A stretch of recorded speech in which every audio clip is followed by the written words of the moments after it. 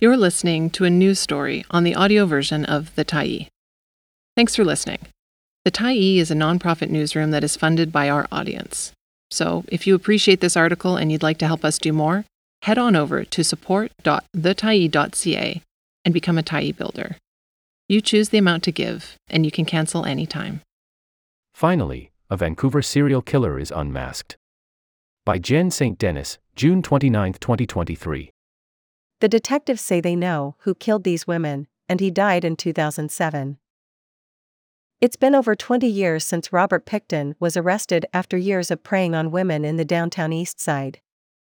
The case shone a light on the failures of the City of Vancouver and the Vancouver Police Department to protect vulnerable women in the downtown East Side and investigate their disappearances. But Pickton was not the only serial killer to prey on sex workers in the city. In a recent episode of her Cold Case Canada podcast, historian and journalist Eve Lazarus reveals how VPD detectives worked to identify a man they believe killed 6 women between 1988 and 1990. But before he could be charged with those crimes, the man died in 2009. His name has never been made public. Although 2 of the murders are included on the Vancouver Police Department's Cold Case website, the VPD has never published a press release detailing the results of their own investigation. Remarkably, these details have never been reported before, and the families of the 6 women have been left in the dark about the outcome of the police investigation, until now.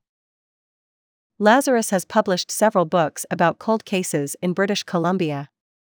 Working with the families of victims of crime, Lazarus tries to draw attention to unsolved murders and find answers. In the episode The Alley Murders, Lazarus delves into the lives of 6 women who lived in Mount Pleasant and the downtown East Side in the late 1980s. Rose Minnie Peters, Lisa Marie Gavin, Glenna Marie Sohan, Tracy Lee Chartrand, Frances Annie Grant and Karen Lee Taylor were found dead in alleys in Mount Pleasant, in a shallow grave on the UBC endowment lands and in an alley in Shaughnessy. 3 of the women were close friends who lived together and looked out for one another. Some were mothers, some had been involved in the foster care system since they were babies. 2 of the women were Indigenous. Their families have been waiting years for answers. I wanted to talk about who these women were, that they were not just sex trade workers and drug addicts, that they had families and friends who loved them, Lazarus told the Tyee. In the podcast episode, retired VPD detective Alex Clark relates how, starting in 2000, advancements in technology allowed investigators to test DNA collected for unsolved homicide cases. That methodic testing linked 2 of the alley homicides together. Another retired detective, Brian Ball, explains how police finally closed in on the main suspect, starting in 2007. But Crown Counsel's reservations about the case and the man's death prevented criminal charges from being laid.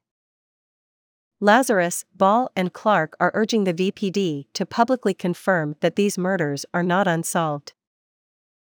Lazarus says she realizes that police can't share information that could affect an ongoing investigation, but withholding information about the task force and its conclusions from the families seems exceedingly cruel, she said.